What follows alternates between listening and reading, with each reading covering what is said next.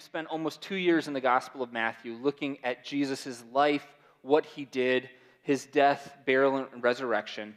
And so now, today, we're going to take one step back, and we're going to look at the gospel in a nutshell. As simply as possible, as simple as I can make it, because I'm sure many of you could make it, probably articulate it better than I could. I like detail and specificity, so this is going to be a challenge. But as simply as possible, we want to say, what is the big picture of who Jesus is and what he's done? And then next week, Pastor Chris will be preaching on how what Jesus has done, how his life changes our lives. So that is the reason for this 2-week mini-series, because I'm bad at following instructions. So we're going to look at the gospel in a nutshell today through the lens of Ephesians chapter 2. So I want to invite you to join me in prayer to ask the Lord's help as we get started, and then we'll dig into Ephesians chapter 2. Our gracious Heavenly Father, our hearts are full, having sung these truths and meditated on your word through song and prayer so far this morning. Lord, I want to thank you for each person here. I thank you that you brought them here today. And Father, I pray that your Spirit would help each heart here to hear your words and to evaluate how that should change what we believe and how we live. And Lord, I thank you that you know what each person needs to hear from your word this morning. Lord, I pray that you would use me, that you would use my words, and most of all, that you would use your scriptures to help us understand them well and help us live differently because of our time here together this morning. We pray this all in Jesus' name. Amen. Well, go ahead and open in your Bibles to Ephesians chapter 2. We're going to be looking at verses 1 to 10 of Ephesians chapter 2. And as you do so, I want to help quickly try to orientate you to the book of Ephesians. Ephesians is a letter, and one of the things I always drill into my Sunday school class that I teach during first service is to ask, why was this letter written? What clues can we piece together to understand what was going on in the life of the church that necessitated this letter being written? Well, Ephesians is a tricky one for that. Ephesians is written by Paul, probably while he's in prison, but Ephesians most likely was a letter that was meant to go to a whole bunch of different churches in the first century. It was probably meant to be passed around from church to church, and we actually have very little detail about what was going on in the church in Ephesus. We know there was a church in Ephesus, but basically Ephesus was a church in modern-day Turkey. Paul wrote this letter about 2,000 years ago. And for our purposes today, to try to keep things simple, Paul wrote this letter to help believers understand what Jesus has done for them and how they should live that out. Ephesians has 6 chapters. The first 3 are very much about who God is and what he's done, and that's where we'll be today in chapter 2. And then chapters 4 to 6 are very much about how we should live those truths out. So if you're in my class and you're wondering what's the occasion, I don't know. So that one gets away from us. But more times than not, that is a great question to ask. So we're going to look at this really in 3 sections. First, we're going to look at verses 1 to 3, where Paul is laying out for us what our spiritual symptoms are before we have trusted in Jesus. He begins in verse 1. As for you, you were dead in your transgressions and sins, in which you used to live, when you followed the ways of this world and of the ruler of the kingdom of the air, the Spirit who is now at work in those who are disobedient. All of us also lived among them at one time, gratifying the cravings of our flesh and following its desires and thoughts. Like the rest, we were by nature deserving of wrath. So we're going to see here, Paul lays out some symptoms of our condition before we've trusted in Christ. And the first one right off the bat is that you were dead.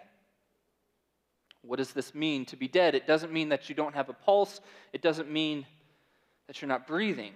When we talk about spiritual deadness, what we mean is that we are spiritually cut off from God.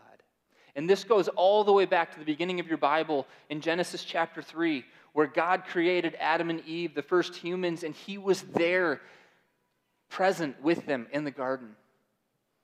And he told them that they may not eat the fruit of the tree, and if they did, they would surely die.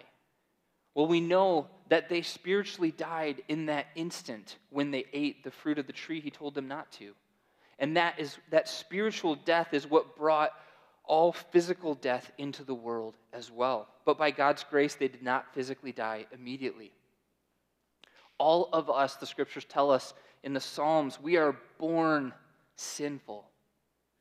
And if we're honest with ourselves, we know that we have also, in addition to being born that way, committed many sins ourselves. And by sin, just generally speaking, we mean we have not lived up to the standard that God has for us. He made us. He has told us how we ought to live in his world, and none of us is able to uphold that. And so we are separated from God. We are cut off from him, and we are spiritually dead. The second symptom that we see here is that we are enslaved. We are in a state of bondage and captivity, being held against our will. And the unfortunate truth is that for many of us, that's been going on so long that we become accustomed to it, and it no longer jars us like it should. There are three things that Paul mentions here in these first three verses that enslave us. The first one is the world.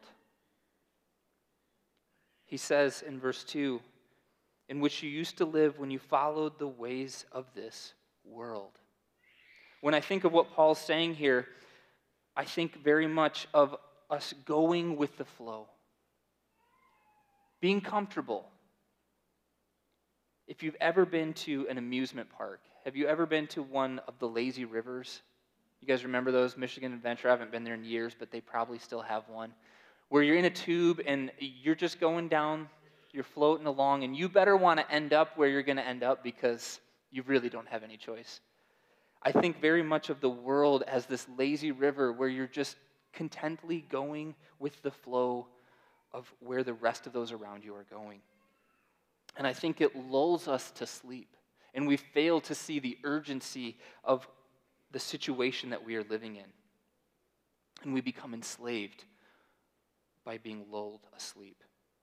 The second way that we are enslaved, Paul talks about the ruler of the kingdom of the air, the spirit who is now at work in those who are disobedient.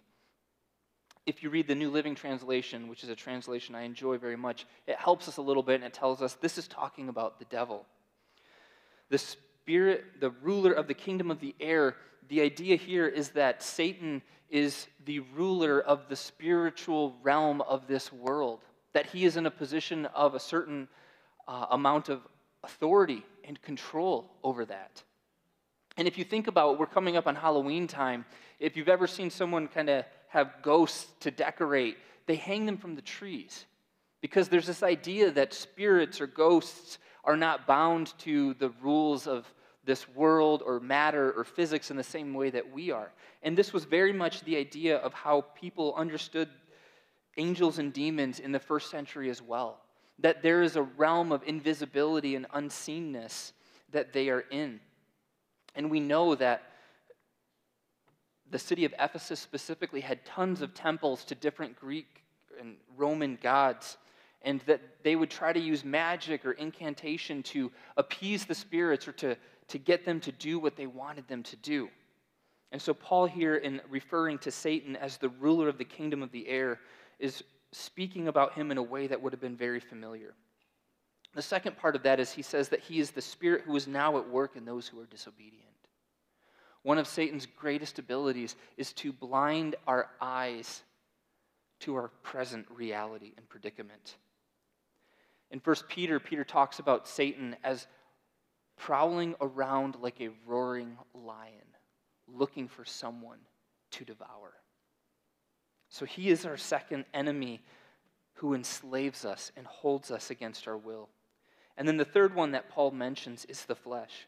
He says in verse 3, all of us also lived among them at one time, gratifying the cravings of our flesh and following its desires and thoughts. Some translations just say sinful nature. And it's easy for us when we talk about sin, especially on Sundays at church, to think about sin as an out there problem. And sometimes we kind of have herd mentality and think if we kind of huddle together around other godly people, maybe the sin of our world and culture will kind of pass over like a storm and blow by and we'll be okay. Well, Paul's making it clear that that is not the case. Sin is not only an out there problem, but it is an in here problem and an in here problem. We continue to wrestle with ungodly thoughts and desires. We want things we're not supposed to have. We want them in ways we're not supposed to have them. And we desire to be in control of our own lives and not have God in control of our lives. Those are the desires of the flesh. Then he brings up the third symptom in the second half of verse 3. He says, like the rest, we were by nature deserving of wrath. And so our third symptom is that we are condemned. And the bad news for each of us is that we are rightly declared guilty. There's no hope of a mistrial. There's no hope of getting off on a technicality. All of us have failed to live up to God's standard. And when we talk about the wrath of God or the anger of God, it's easy for us to kind of picture God as like a grandparent. They're not really up to date with the times. They don't really understand that it's okay not to wear a tie to church these days or things like that. That is not the case with the wrath of God. The wrath of God is God's perfectly proportionate anger against the injustice of sin. God has laid out for us the standards of how we are supposed to live, and when we fail to live up to that, we bring harm to ourselves and harm to everyone around us. And God is rightly angered at that. I think it's very appropriate for us to have a righteous anger sometimes. I remember about a year ago, I was driving home with my oldest two children from church on a Sunday, right in Cedar Springs by 131, and I had a green light, and I was going straight, and a truck with a big trailer pulled in front of me and did not get to the intersection in time. And I remember slamming on my brakes and somewhat swerving to the side to not hit him. And I remember being angry, and I wasn't angry that I was going to be 10 seconds later.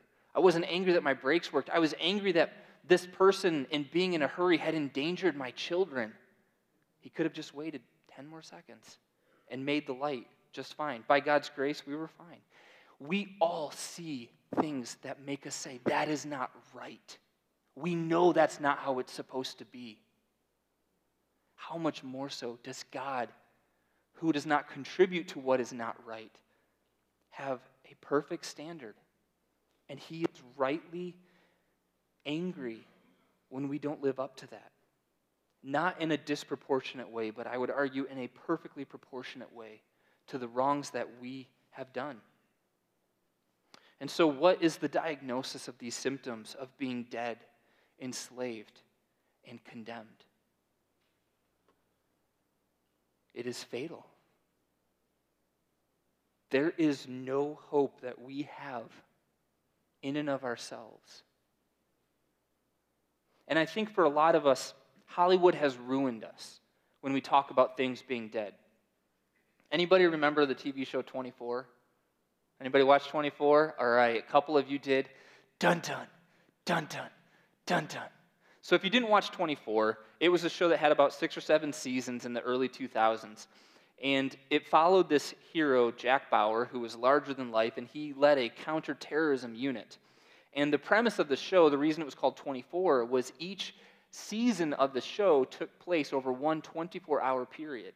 And so before each commercial break, because you used to not be able to stream everything you watched, you guys can ask your parents about it later, between each commercial break, it would show you what time it was in the day of that season, and then after 5 minutes of a commercial, it would show you how much time has passed. And theoretically, if they drove from the airport to where they were fighting terrorists and it took 15 minutes, it would take 15 minutes within the show.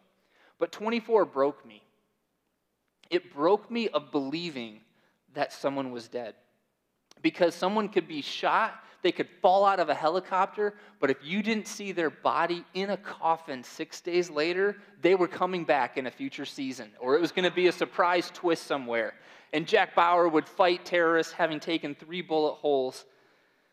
He was never completely dead. Or maybe for some of you, it's The Princess Bride, where I believe it's Billy Crystal's character, where they bring Wesley after undergoing torture, and he is by all appearances dead, and Billy Crystal says, oh, no, he's not dead. He's only mostly dead, right? Well, my friends, this is not the case when we are talking about spiritual deadness. And so many of us want to believe that we or our loved ones, that they're going to be just fine. And we justify it by saying, I know I'm better than some of these people. I might not be as good as some of those people. But I'm not the worst, so maybe I'm okay. Maybe I'm only mostly dead. You're not. Left to ourselves, we are all completely dead and cut off from God. And do not believe for a moment that there is any hope if left up to yourself. But then in verse 4, Paul gives us the most amazing contrast with this little word. He gives us the remedy, and he says in verse 4, but because of his great love for us, God, who is rich in mercy, made us alive with Christ, even when we were dead in our transgressions. It is by grace you have been saved. And God raised us up with Christ and seated us with him in the heavenly realms in Christ Jesus, in order that in the coming ages he might show the incomparable riches of his grace, expressed in his kindness to us in Christ Jesus. So this, my friends, is the good news of the gospel. That only Jesus was able to be the Son of God, who came from heaven to reach down into the muck and into the mire and pull us out.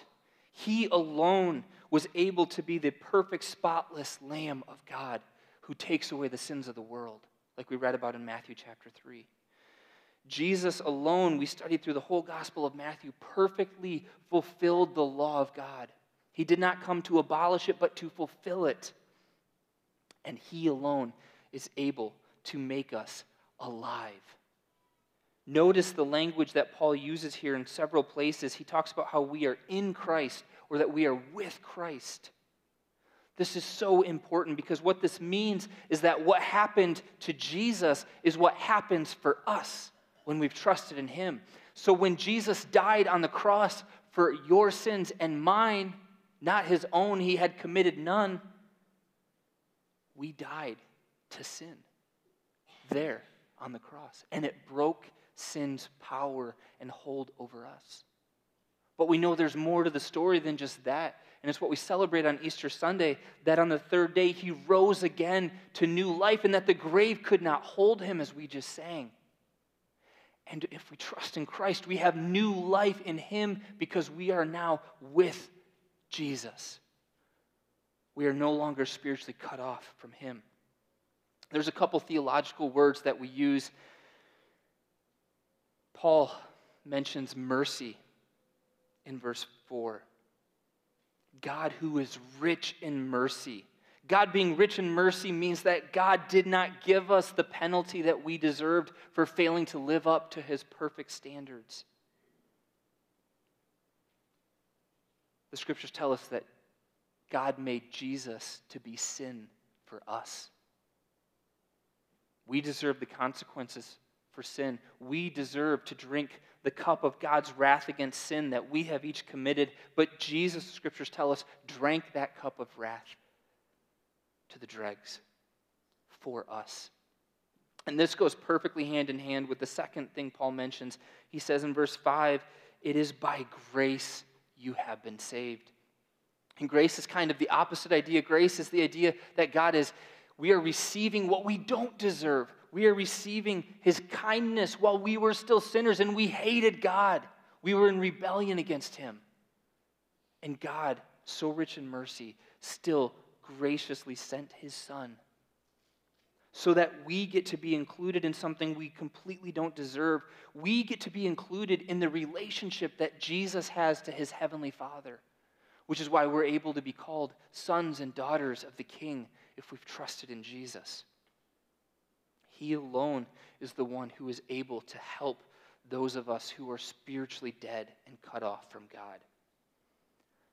Then look with me at before that, I want to highlight one other thing in verse 7. The end of verse 6 and 7, notice that Paul says, God has raised us up with Christ and seated us with him in the heavenly realms. This is language of enthronement. This is language that's only appropriate to the King, that we are raised up and that we are seated with him. If any of you have ever worked a manual labor job, you never wanted to be found by your boss sitting down, right? That sends a pretty clear message. I am definitely not working, okay? But Jesus is seated at the right hand of the Father because his work is done and he has completed it. The King is seated on his throne. And in this incredible way that I don't understand, we get to be included in that, in the reign and rule of King Jesus. And then the end of verse 7, this is so that God can show in the coming ages the incomparable riches of his grace. God is showing us off, not because of how good we are, but to say, look how good God is. He can save someone like you and like me. I don't know about you, I can compare a lot of things, especially when I'm trying to justify why I don't measure up to something. Paul tells us here, God's grace, it is incomparable. Go for it. Try to compare it to something. It will fall short. Then let's look at our new reality in verses 8 to 10. Paul says, he reiterates, for it is by grace that you have been saved through faith. And this is not from yourselves, it is the gift of God. Not by works, so that no one can boast. For we are God's handiwork, created in Christ Jesus to do good works, which God prepared in advance for us to do. Here we're introduced to the word faith. It's a word we talk about all the time.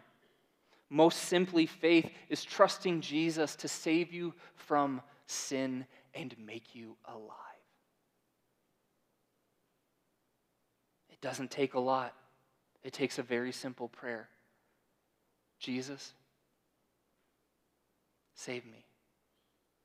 I believe you are who you said you are and did what you said you would do. Make me new, please. And Jesus is delighted and ready to hear that prayer and forgive you because he's already paid for it on the cross. Paul makes very clear that this incredible gift of God is not something that we have helped in any way, shape, or form. There is no room for us to be proud or boast about it.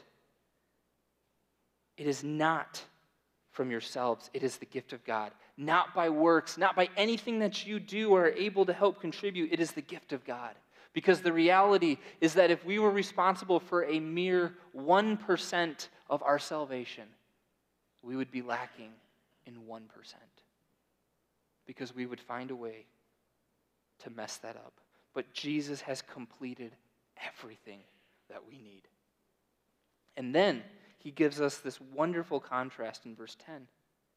He says, for we are God's handiwork, or some translations say his masterpiece, created in Christ Jesus to do good works, which God prepared in advance for us to do. This is the amazing thing. Now we can live for Jesus. But we're not living trying to earn his favor because he's already given it to us and we know we can't earn it. But now we're freed to live as a new person, as a masterpiece of what God is doing and what he's able to do. And so we don't need to be embarrassed that we were once dead. We don't need to be ashamed that we all know we are insufficient and don't measure up the way we ought to.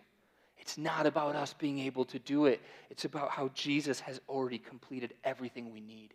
And now we're free to go live as Jesus' ambassadors, to tell people how great God is that he's able to save us. We just sang that there's no sin that we can do that exceeds how God is able to forgive us.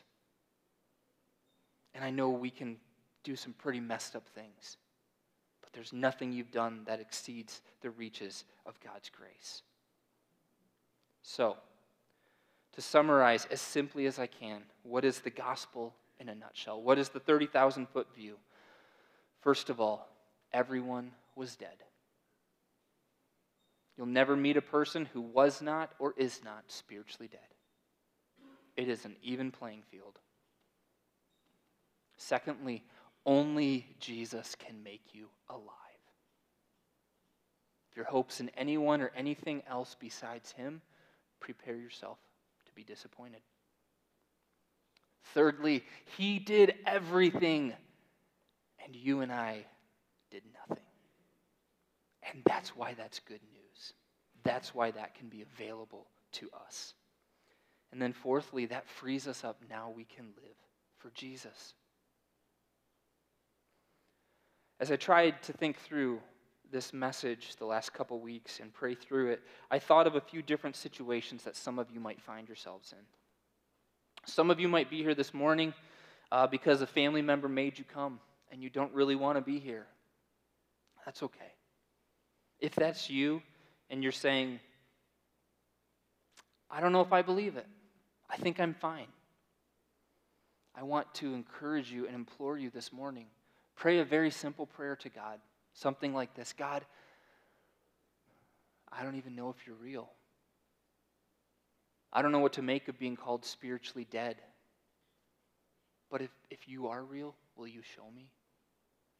If I am dead, will you help me understand that? Don't leave today not trusting in Jesus. Because none of us know what tomorrow holds for us.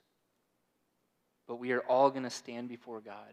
And there's only two types of people. And I think we want to believe there's three types of people. We want to believe that there are people who are bad and wicked and they deserve to be under God's righteous anger. And we want to believe that there are good people, and we want to also believe that we're better than a lot. So we're going to be okay. But that's not the truth. That's not the reality of the Scriptures. There are two types of people. There are those who are going to stand before God and say, Jesus has paid for my sins on the cross, and there are going to be those who have no one to stand as a substitute for them. Don't be that person. All of us know that we don't even live up to our own standards. I disappoint myself daily. I'm sure I've disappointed many of you. I promise you I will not ever disappoint you more than I've disappointed myself. And I know that I will never disappoint myself more than I disappoint my Heavenly Father. If you've ever been angry, it's because you know you have an inability to control the circumstances around you, and you know things are not right. And what those things that are not right are what the Scriptures tell us is sin. Trust in Jesus today, if that describes you. Some of us have been Christians, or we've been in the church so long we don't remember when we were brought in. Maybe you were brought in a bassinet. But some of us who say we're alive look pretty dead.